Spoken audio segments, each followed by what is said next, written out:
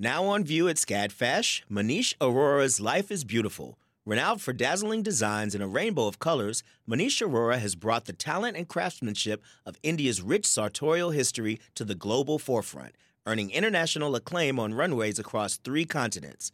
Designing in India since the 1990s, Aurora's glittering garments celebrate extravagant expressions of self through varied materials, techniques, and silhouettes in a triumphant union of Western and Eastern aesthetics adapted to today's multicultural society with a touch of humor. Find out more at scadfash.org. Support for WABE comes from 100 Miles, a nonprofit committed to preserving Georgia's 100-mile coast. Protecting this critical coastal ecosystem takes all of us. Watch the stories of the innovators and future leaders who help keep our coast flowing at ourgeorgiacoast.org.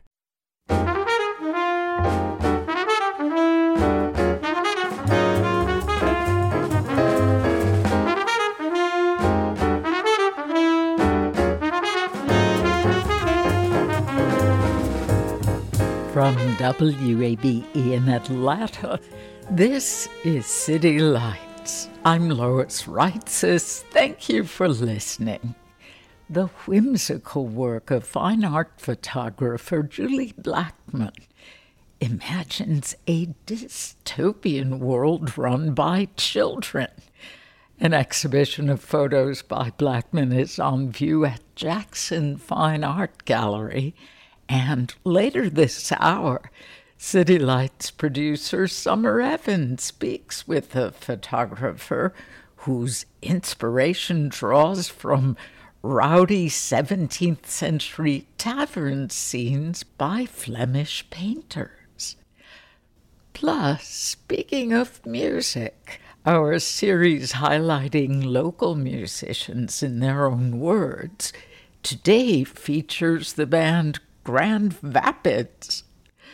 First, our perceptions of the world usually derive from our lived experiences, backgrounds, and upbringing.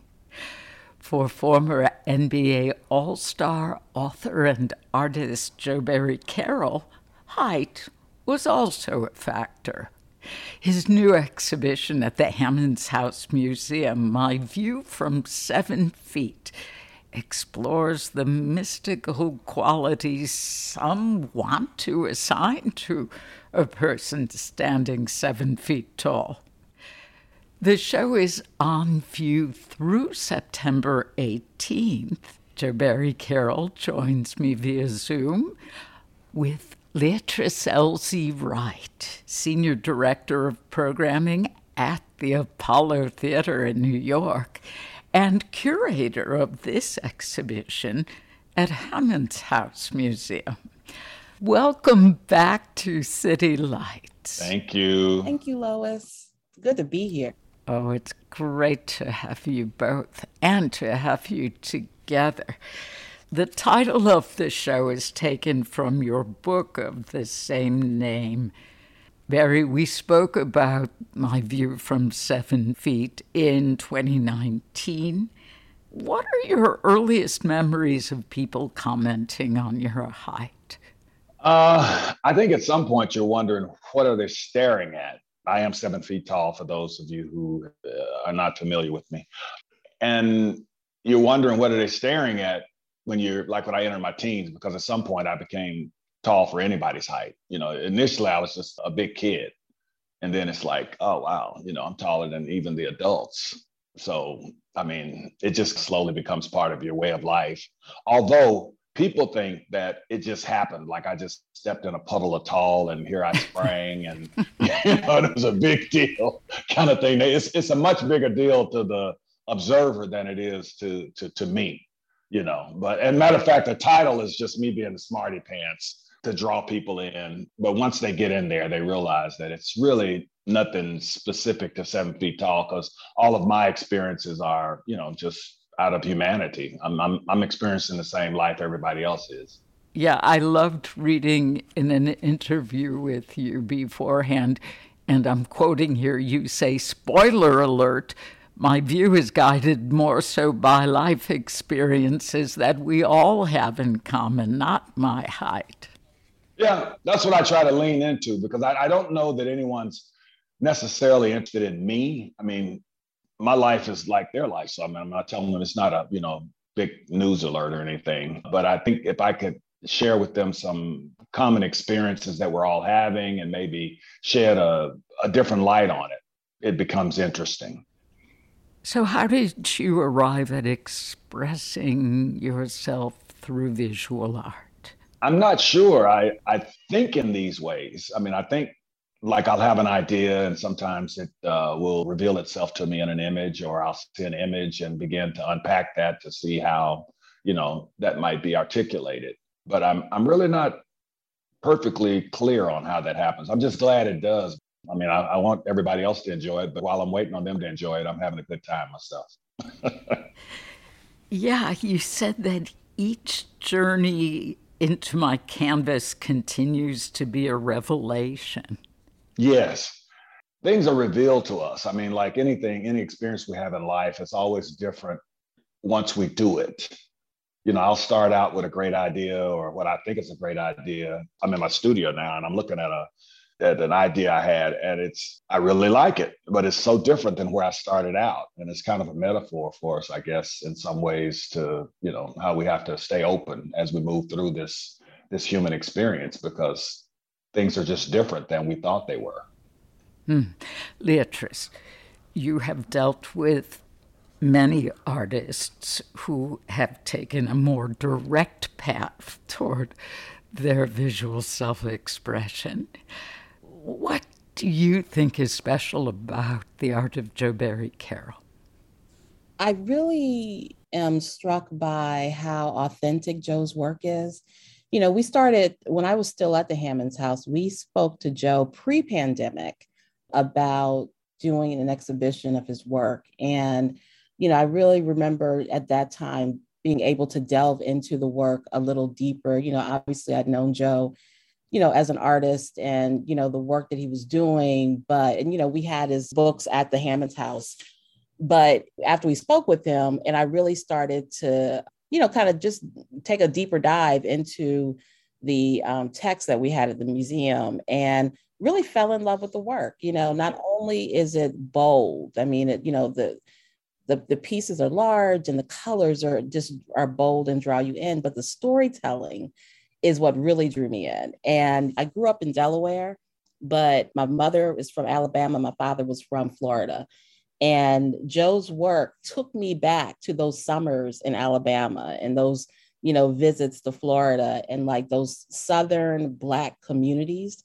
And that's where his work carried me. And each time I look at any of the images, I see the people that he depicts in these images. I remember them from these neighborhoods, and not just neighborhood, I mean, even my neighborhood growing up, but specifically in these Southern neighborhoods. And so there's an authenticity to the work that I really, really appreciate, and to the storytelling. I really want to salute Leah on how she pulled all this together. I mean, I have nearly 200 paintings at this point, and to have someone come in and make a genuine effort and an outcome with kind of getting what I intended. I told her she nearly made a big old man's eyes leak. It was emotional reading her artist statement, and then to see how she had laid things out and pulled things together. And she's really a talent. I mean, I feel so fortunate that we came together. We did have a conversation a few years ago, and that she came back to me, and working with her has just been incredible to have somebody who, they get you.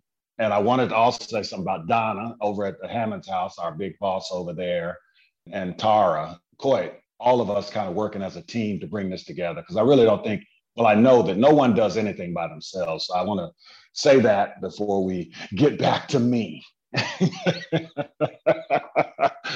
now go on.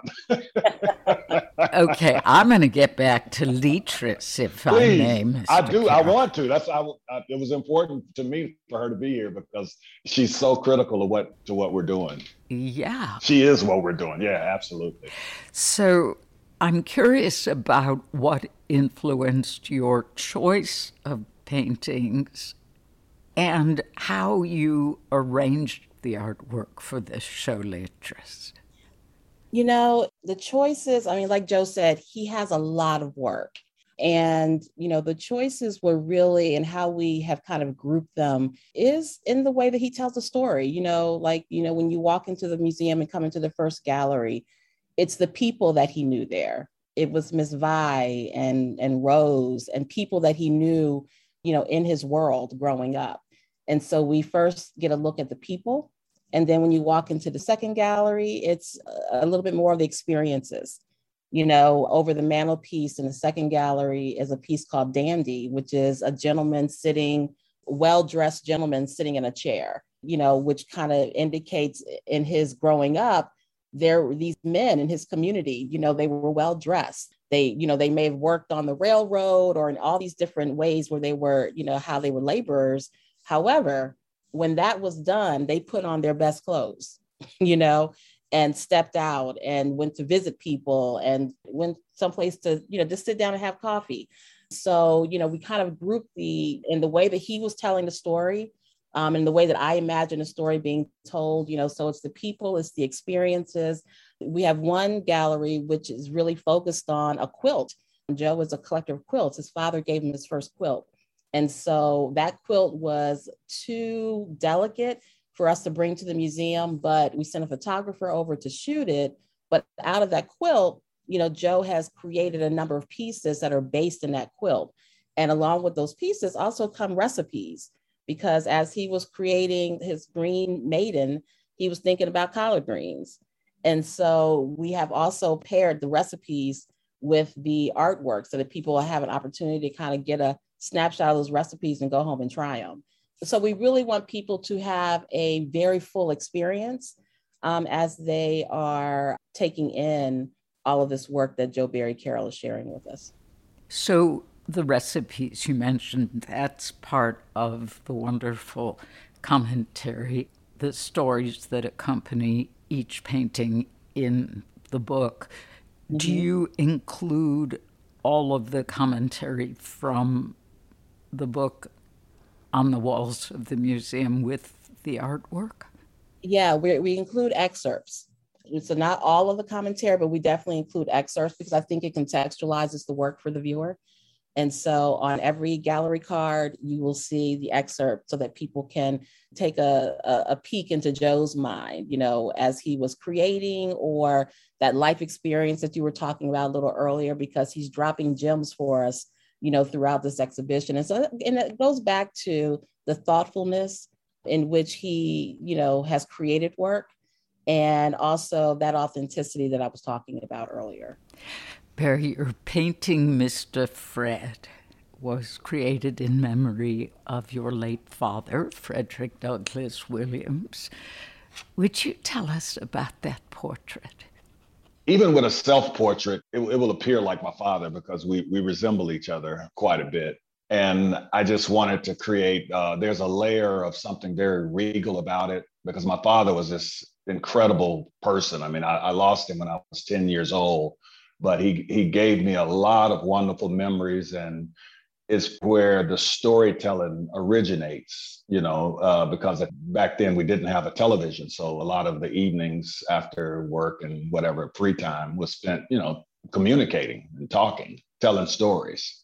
I mean, he was an incredible guy. He was what I refer to as undereducated, but incredibly intelligent. He spoke in dialect and this type of, he might be someone you might imagine in an Alice Walker or Zora Neale Hurston novel. But there was never a lack of depth and sensitivity and caring and responsibility with him. So whenever I write, I'm always insinuating him somewhere and giving him credit because he's part of what made me. Education has nothing to do with intellect or wisdom. I agree. I mean, and that's why I stated as undereducated, because it's kind of preliminary to me telling people that, who this man was. That was part of his brand, Leatrice mentioned your vivid colors. I'm excited for you to talk about your choice of colors. You use so much yellow and red, and they vibrate with intensity. I'm looking at an image of your painting, summer in the book. Would you talk about why you're drawn to those particular colors? I jokingly refer to it as because I'm country. We like bright colors and bright things. I like bright colors, and I grew up in Chicago. You may have been in a country part of Chicago, so there you have it. But I don't know. I'm not sure where it comes from, but I've always been drawn to these yellows and reds and this type of thing. Even when I experiment with different colors, I find myself slowly putting the yellows and the reds back in to complete the composition. Because I think artists, at least this artist, there's a place that you arrive to where you just say, it's settled, this is done. And until I get those bright colors and something meaningful on that board, I don't think it's done for some reason. I don't know if I can fully explain how I came to it. I'm just glad I discovered it. One of your works is even titled with the color. Would you describe yellow and the quote from Shakespeare that goes with it? There's about 10 compositions under that. And there's actually a nude part to this. It was a little too raw. So I went back in and edited it a little bit because I always wanted grandmothers to be able to stand with their daughters and their daughters, with their daughters and feel comfortable with what they were watching, that they wouldn't have to explain it away. I'm trying to remember what the quote that we have on that, because they've not let me in there yet.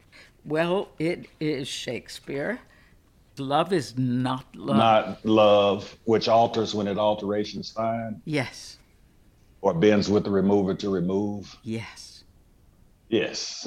For me, it's a commitment, an appreciation. How much do we really love someone if there's something that can enter the frame that will eliminate that? It seems to me that if we truly care deeply and committed to someone, that it'll always be there. We may have to adjust to it. We may have to manage how we express that going forward based on some limitation that exists within the relationship. But if it's really love, it'll endure. At least that was my interpretation on it when Shakespeare told me. I get it. I knew you were mature in years, but I didn't realize it went back that many centuries. Right. Well, that's the great thing about great writers is that they speak through the centuries, because there's very little that's brand new. Whatever we're experiencing in 2022, I'm sure that, it was happening 500-600 years ago, just in a different stage. If you are just joining us, this is City Lights on WABE.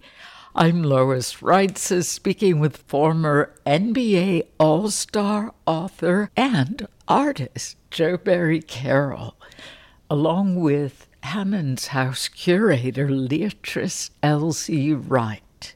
Leatrice, you mentioned Ms. Vi, that artwork, earlier in our conversation.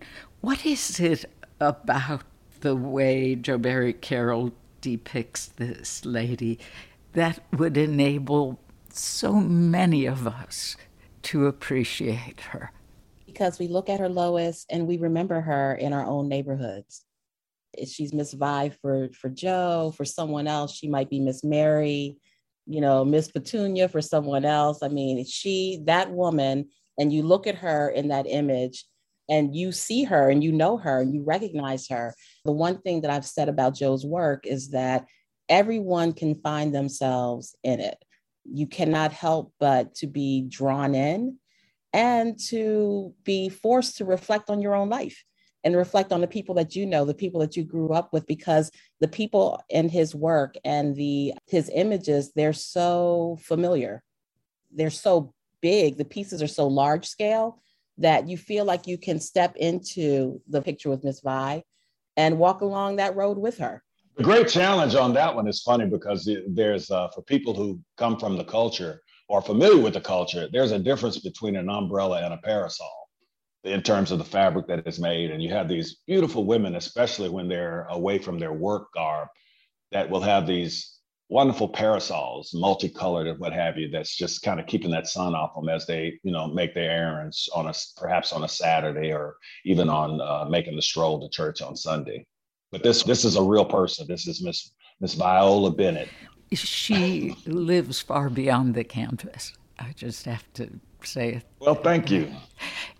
And I was hoping you would talk about Sue. Oh. Sue and the story that accompanies that painting. Sue was I call her she's not really my dog or my pet. She was my companion for about 11 years. I decided I was going to get a dog, and I named her Sue because she was, that was the name of one of my favorite teachers of all time, Sue Hatcher, in 5th grade. And Miss Hatcher taught me so much, and I thought having this dog would teach me a lot, patience and discipline and all this. And she did. It was just a wonderful experience, and probably one of the sadder days of my life when she was no more. But her memory, I still have her memory. I see other people with dogs that look like her, and I want to go up and hug them. And you actually connected with a little girl at one of your artist talks. Oh, yeah. She came up to me after the talk, and she says that she had a dog. Her dog passed too. And I told her that the dog that I talked to her about had passed, but I didn't want to make everybody sad. And she told me she understood. And it was just a real sweet exchange, because she was like maybe 4 feet tall, and she's just talking up, showing me her picture, because in this workshop I do with children, they all get to draw some favorite thing out of their lives. And she was showing me her picture and explaining it to me, and even consoling me, because she understood how hard it was. Oh, this was truly art therapy. Oh, it was beautiful. It really was lovely. And as a matter of fact, the painting, because I embed a copy of a photograph into the canvas, onto the board, is just one of those little quiet times where I was seated out on my patio looking out, and Sue's there looking out as well, as though we're having some type of communion. You talked about the modest means and the hard work that many of the people you knew in Pine Bluff, Arkansas, growing up, had to do to make ends meet. You even write about poverty, but with no pity. You write about the working poor and pride in work. And I was hoping you would talk about how your artwork celebrates joy and the quieter, though nonetheless important aspects of everyday life. Why you make this your focus rather than the hardships of life. Well, I think we owe it to ourselves. I think it's unfortunate if all that we can do is create with the misery. Misery is going to come soon enough. Hardship will come soon enough. Perhaps we owe it to ourselves to spend some time with the better parts of life, because at root, the love that a man has with his woman, or parents have with their children, or a person has with their pets, their animals, their dogs, that's really the larger part of what life is made of, and the joy we're going to have. I'm resisting just focusing totally. I mean, I understand why it's done, and I get that, and I leave that to someone else to deal with some of the more dark and desperate parts of our lives, because we all have that. But for me, I'd like to celebrate what life looks like more consistently on every day. And that's with us going about our lives, enjoying the foods we eat, the company we keep, and that type of thing. And that other stuff will take care of itself. I'm looking at the image of the work titled Wagon. Is that little boy, is that face yours? Yes. You're adorable. Really? I wrote that. The essay I put to that was about an early lesson that I learned.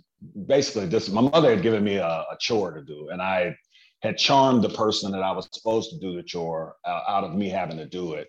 And she was just like inconsolable, because she just really resented that. My mother was, I mean, I never would, I don't know, it's hard to explain her, but it was a mistake to disobey her.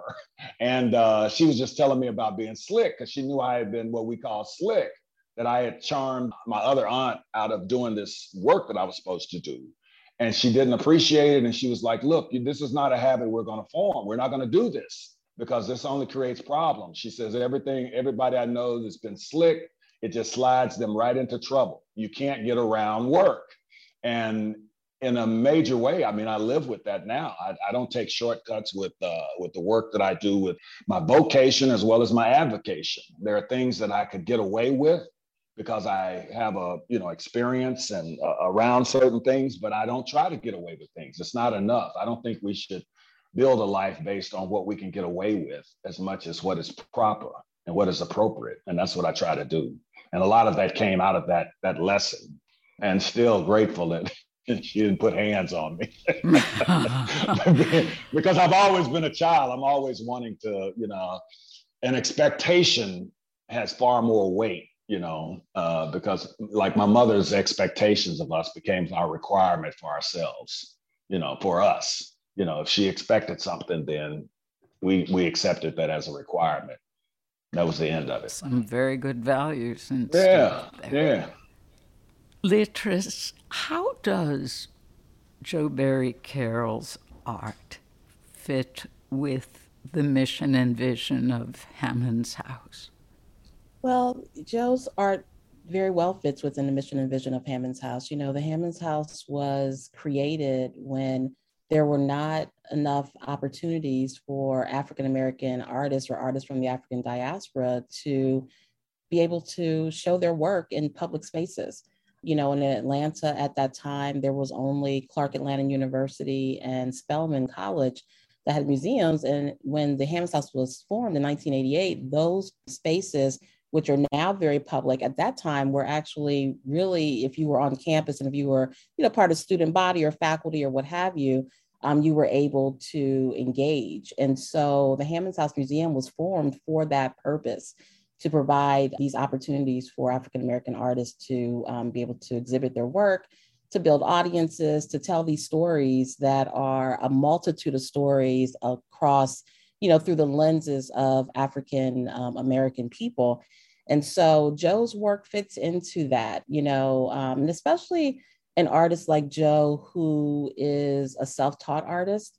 There's so many debates that go on right now in the museum world about self-taught versus, artists with MFAs and, et cetera, that have gone through a particular process. But then on the other hand, we celebrate our vernacular artists, and so where do artists like Jo find a space? And so that is where the Hammons House comes in, because we can provide spaces for artists like Jo, that may not necessarily find that same space initially, and especially as he is in this, I see, even though Jo has been doing this work for a while, but he's still in this burgeoning space, in his work. And the Hammons House Museum, can help support moving artists like Jo Barry Carroll forward. The Hammons House always talks about emerging artists, mid-career artists, and the masters. And so there's always a home for artists like Jo Barry Carroll at the Hammons House Museum. Hammons House Museum curator Leatrice Elsie Wright and former NBA All-Star, author, and artist Jo Barry Carroll. My view from 7 feet is on view at Hammons House Museum through September 18th, and more information is on our website, wabe.org/citylights. In a moment, City Lights producer Summer Evans dives into the whimsical world of fine art photographer Julie Blackman. Amplifying Atlanta, this is WABE.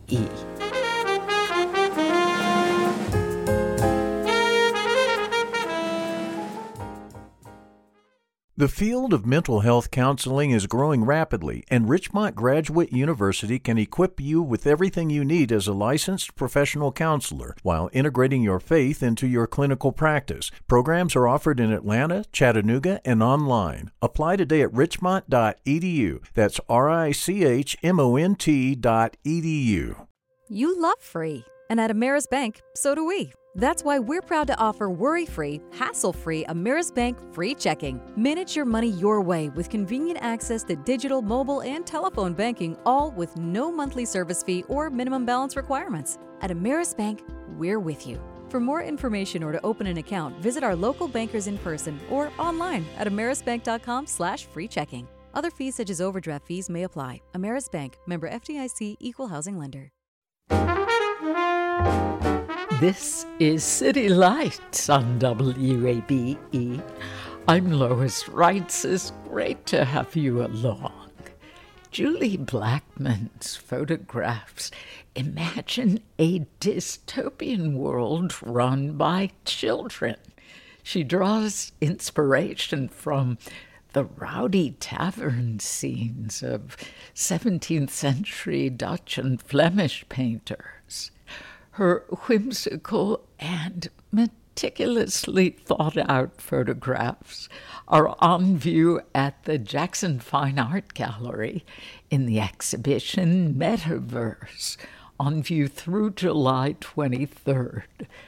The fine art photographer recently spoke with City Lights producer Summer Evans and began with explaining the style of Flemish paintings. I mean, I wasn't even familiar with what that was when I was searching for inspiration, probably back 2008 or so. But I came across what now I know to be Dutch genre paintings, which are paintings of everyday life.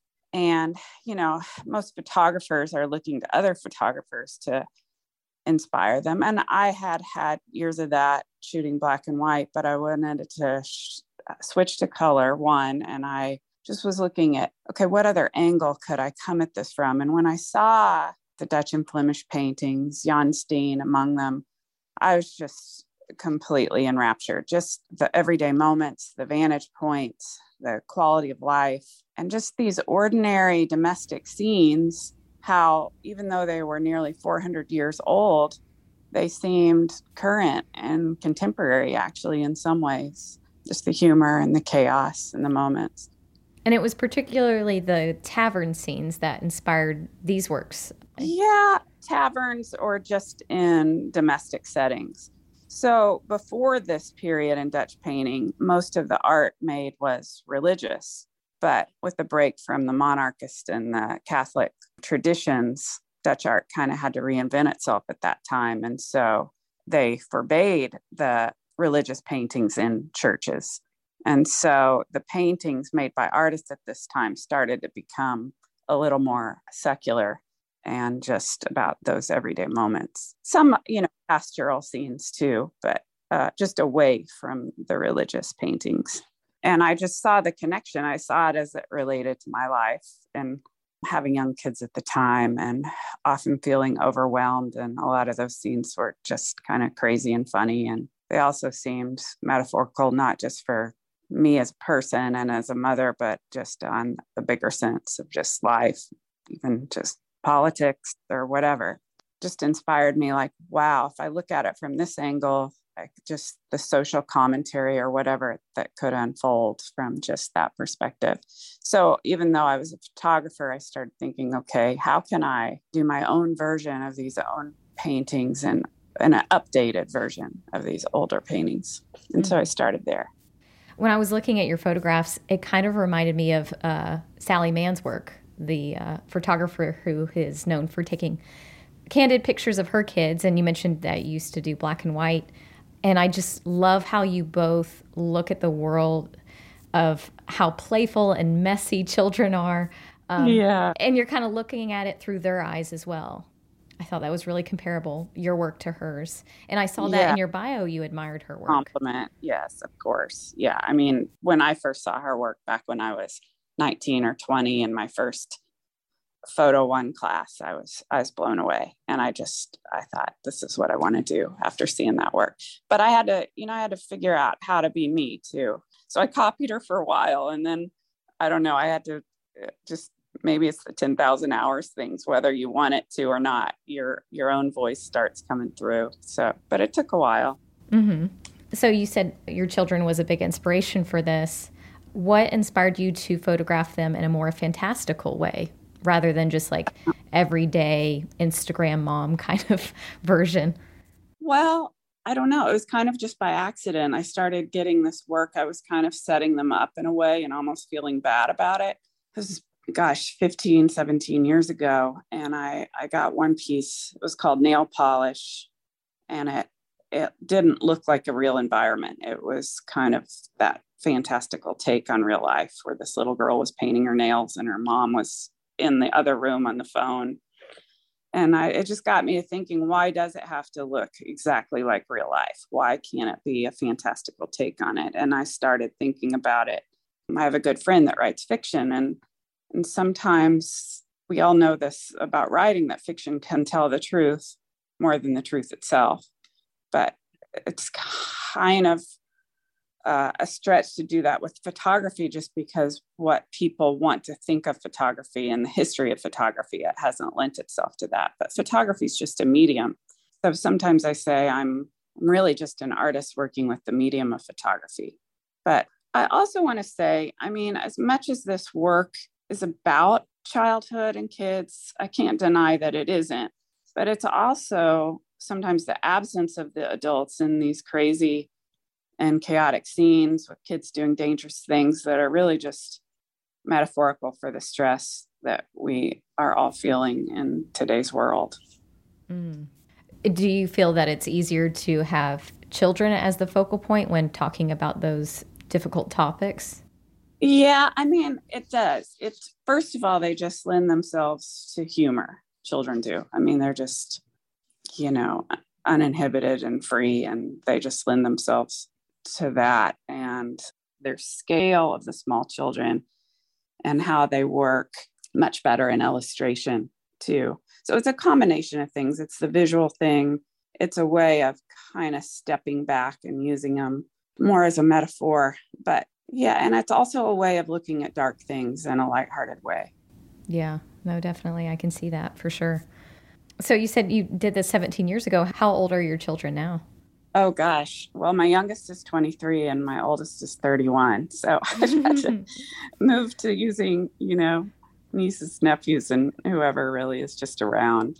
Yeah. So not specific to family anymore. But yeah, luckily I live with a lot of potential models right here in the neighborhood because there's so many cousins and they have kids. And so that makes it a little easier. But it's still, every photo shoot is kind of a nightmare. I wanted to ask about the posing of these setups. Being that most of the photographs are of children, what does the setup process entail? Do you give the children free rein, or do you try and pose them strategically and then they just kind of take it from there? Yeah, kind of a mix. I mean, I go in with a list of, 10 things I might want to have them do, or I might even have 10 kids there and only use 3 of them. So I kind of go in there with a plan, but open to what might unfold just on its own. So it's kind of a combination. But then ahead of that is also just finding a setting that I think could be captivating. And most of the time, that's just settings that are already familiar to us. There's a river in a backdrop of a lot of these because we have a cabin down on the Finley River close to where I live. So we're down there a lot. And what area is that? Because I read that these photographs are based around the people and places in your community. Yeah, it's Southwest Missouri. So literally Ozark, Missouri. This river is going right through Ozark, Missouri. And yeah, sometimes it does live up to the stereotype, but it's also a really beautiful countryside and I feel really lucky to be here. I mean, Springfield, Missouri, I say all the time, it's a generic town with a generic name and kind of the middle of nowhere. And a lot of people wouldn't think there's much going on here, but I've found that not to be the case. And the stories unfold every day before me are just so inspiring. And I feel really lucky to have this as a backdrop. Yeah, definitely. And like you said, all the children that are willing to participate, you got a bunch of little models in this community. Yeah, they're crazy and fun and memorable. I mean, like when we did, the Costco shoot, right by Costco. A little bit of it is just like, okay, it's better to ask for forgiveness than to ask for permissions. From the parents or from Costco? From Costco. Okay. I just wanted to clarify. No, that'd be really crazy. But yeah, we're just like, we'll get the van there. We'll wait for the right light and then action. If they ask us to leave, we'll probably have already gotten it. That sounds very chaotic and fun at the same time. Oh, but we got there and the light was too high and it was blinding all the kids. And so I sent them all inside to wait another 45 minutes and gave their moms money for pizza. So I have these videos of there were like 7 kids in a cart, just pushing carts full of kids through Costco, just buying time. Aww. That was right before the shoot. Yeah. So yeah, every different shoot has its moments of things you remember about that particular one. Mm-hmm. And that's nice when you can pay your models with pizza. I mean, you can't beat that. Yeah. So going back to the exhibit, the title's Metaverse. How did you come up with this name for the title? Well, I think it just came down to really my daughter's boyfriend brought over an Oculus when my sisters and I were sitting around one night. It was probably early March, and we just hadn't seen it before. So we all took our turn, and it was hilarious with us, and we're just watching each other with our hands, like, and we're shaking people's hands and giving them a high five. And it's just like, oh my God, as funny as it still has just seemed like, oh my gosh, this is the apparatus that's just defines where we are right now, right? With everyone in reality. So just what that Oculus kind of meant in terms of the metaverse, and then on a larger scale, maybe a little bit as to suggest politically too. But again, I kind of like to leave it open-ended and not too heavy-handed with that. And then there was something about the word metaverse, almost musical, and that's where the piano figured in. I went into it not knowing exactly what would happen, but we just went for it and tried a number of different scenarios, and that's the one that ended up kind of working out. Yeah, no, the title seems very appropriate for these photos. Some of the photos were taken in 2020. Did the isolation inspire you to orchestrate some of these wild setups? I saw there were a couple hidden gems in there, like a discarded mask. Oh, yeah, for sure.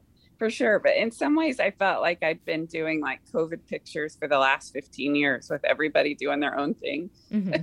So it kind of worked for me. And then which one had the mask? I'm trying to there's a couple of them that had the mask. There was a yard one. It was like from above, from an eagle's eye view. Yeah, the spray paint picture. Mm-hmm. Another one that I really enjoyed that this probably has like a pandemic type symbolism is the bubble photo. Oh, right. How did you do that one? Well, I just got on Amazon and I was kind of looking for kids at a bus stop where somebody has like a bubble, almost like an astronaut over their face or something. I was just going with that idea.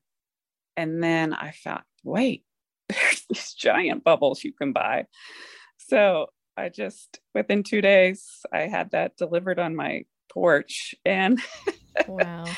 But you had to blow it up. I tried like an air pump. That was not going to work. So finally we figured out a leaf blower would blow it up. Okay. Oh man, but you have the pump right there in the photograph. Yeah. The pictures of 2 kids inside of this giant bubble that's surrounding them, and one of them has an apple in their hand. Yeah, that was one of those photo shoots too, where it's kind of like, okay, we're going to try this, but if we need to slice the bubble open, here's some scissors in case. In case you get stuck in there. Yeah. Oh, man. Did the kids enjoy being in there? Mostly not, no. I think that might have been the one shot where the kid was not crying. Oh, he's a good trooper. Yeah. Would you describe some of your highlights in this exhibition that you really enjoyed? Probably my favorites in the show would be Metaverse for sure. Fixer Upper was one that I think has to kind of grow on people, but it's a picture of this old falling down house. And I kind of watched its progress as it was renovated. And I mean, just the traffic and cars slowing down, just watching this old carriage house be, make changes every day over a period of probably 6 or 9 months kind of just fascinated me. I don't think it's any accident that whole HGTV and Fixer Upper show was a hit, at a time we all feel a little bit out of control. And here's this show where it's just like, oh, yes, look what they're doing. They're changing it. And it's just something we all, I think, needed as a distraction. But I had fun with that one, just doing the Lowe's boxes, Never Stop Improving, and all the details in that. My sister hanging a light fixture. It's not one that kind of stands out like some of my others, but it's just one of those that maybe in terms of what the social commentary I'm talking about does that probably. No, it definitely draws you in because there are these little bits and pieces. It kind of reminds me of when you were a kid and you would have that book and you would try to find, like, where's the red balloon in the picture book? I Spy. Yeah, an I Spy book. Is that kind of what you're going after? It just came to my mind. Well, it was, but I've had people tell me that before a lot. So no, that wasn't the goal, but it just happens to be. Maybe I was read I Spy books as a kid. I didn't even know it. It's in your subconscious. Yeah. So very cool. Well, lastly, Julie, what do you want viewers to take away from these whimsical images? I just think, that's kind of what photography has always done. It doesn't tell you what to think. It leaves you asking more questions than giving you answers. And so I kind of just want it to be a personal thing, what you take away from each picture. Fine art photographer Julie Blackman. Her exhibition Metaverse is on view at Jackson Fine Art Gallery through July 23rd. More information is on our website, wabe.org. This is City Lights on WABE. I'm Lois Reitzes. Thank you for joining me. It's time now for our segment, Speaking of Music, where we get to hear from Atlanta musicians in their own words.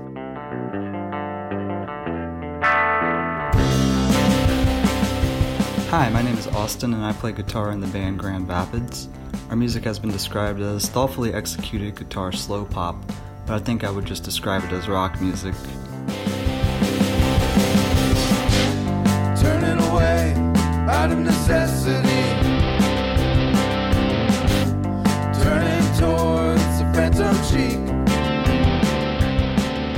My earliest memories of getting started in music is from listening to Michael Jackson when I was around 5, and then in middle school listening to the Beatles anthology on cassette and listening to the different versions of Strawberry Fields over and over again.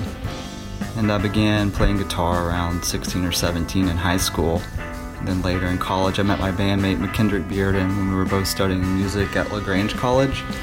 And we both ended up deferring grad school to move to Athens and started the band that eventually became Grand Rapids. Turning away from years I never meant to be so expendable.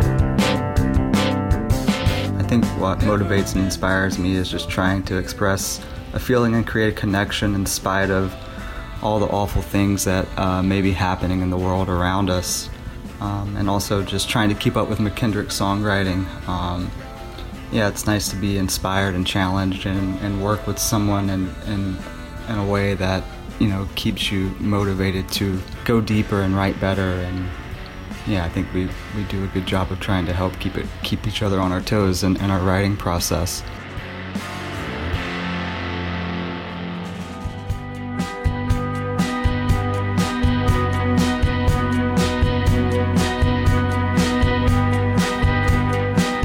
I moved to Atlanta after having lived in Athens for about 10 years to be with my girlfriend during the pandemic.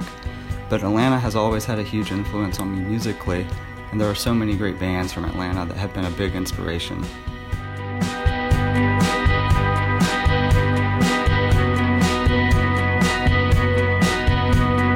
Gaze into fluorescent light, bathed in saturated inside blue.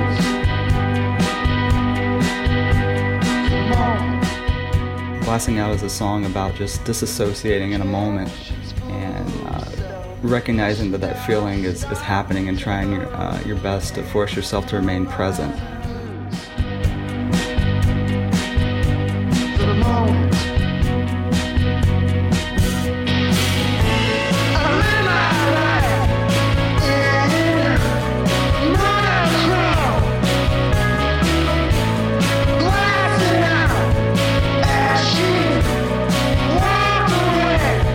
Grand Rapids, we currently don't have any upcoming shows, but we have been recording some. However, there are a couple of our members, McKendrick and Taylor Cotton, playing a band called Hefner, and they are definitely worth keeping an eye on and checking out.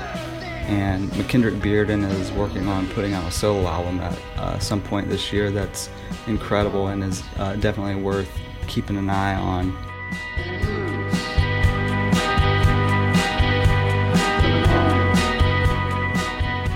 Austin Harris from the band Grand Rapids and our series Speaking of Music. More information about Grand Rapids is on our website, wabe.org. You've been listening to City Lights, our daily exploration of arts and culture. Tomorrow at 11 a.m., Greg Mike tells us about the Outer Space Project. The Art, Music, and Culture Festival includes the creation of 16 new murals in our city. If you missed part of today's show, you could catch up on our website, wabe.org/citylights. There you'll find our complete archive of interviews, so you can listen to City Lights on your own schedule. City Lights senior producer is Kim Drobes. Summer Evans is our producer, and our engineer is Shelley Canavy. I'm your host, Lois Reitzes. Do connect with City Lights on social media. We're at WABE City Lights on Facebook and Instagram. Thanks for listening to WABE Atlanta.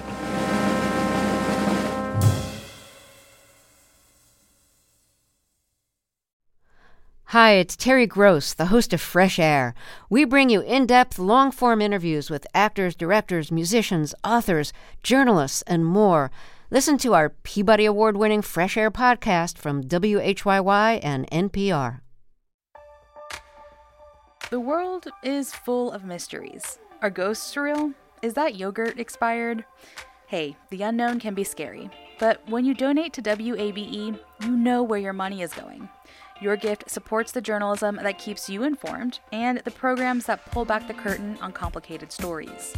Help us make the world less mysterious. Become a member now. Go online to wabe.org/donate, and thanks.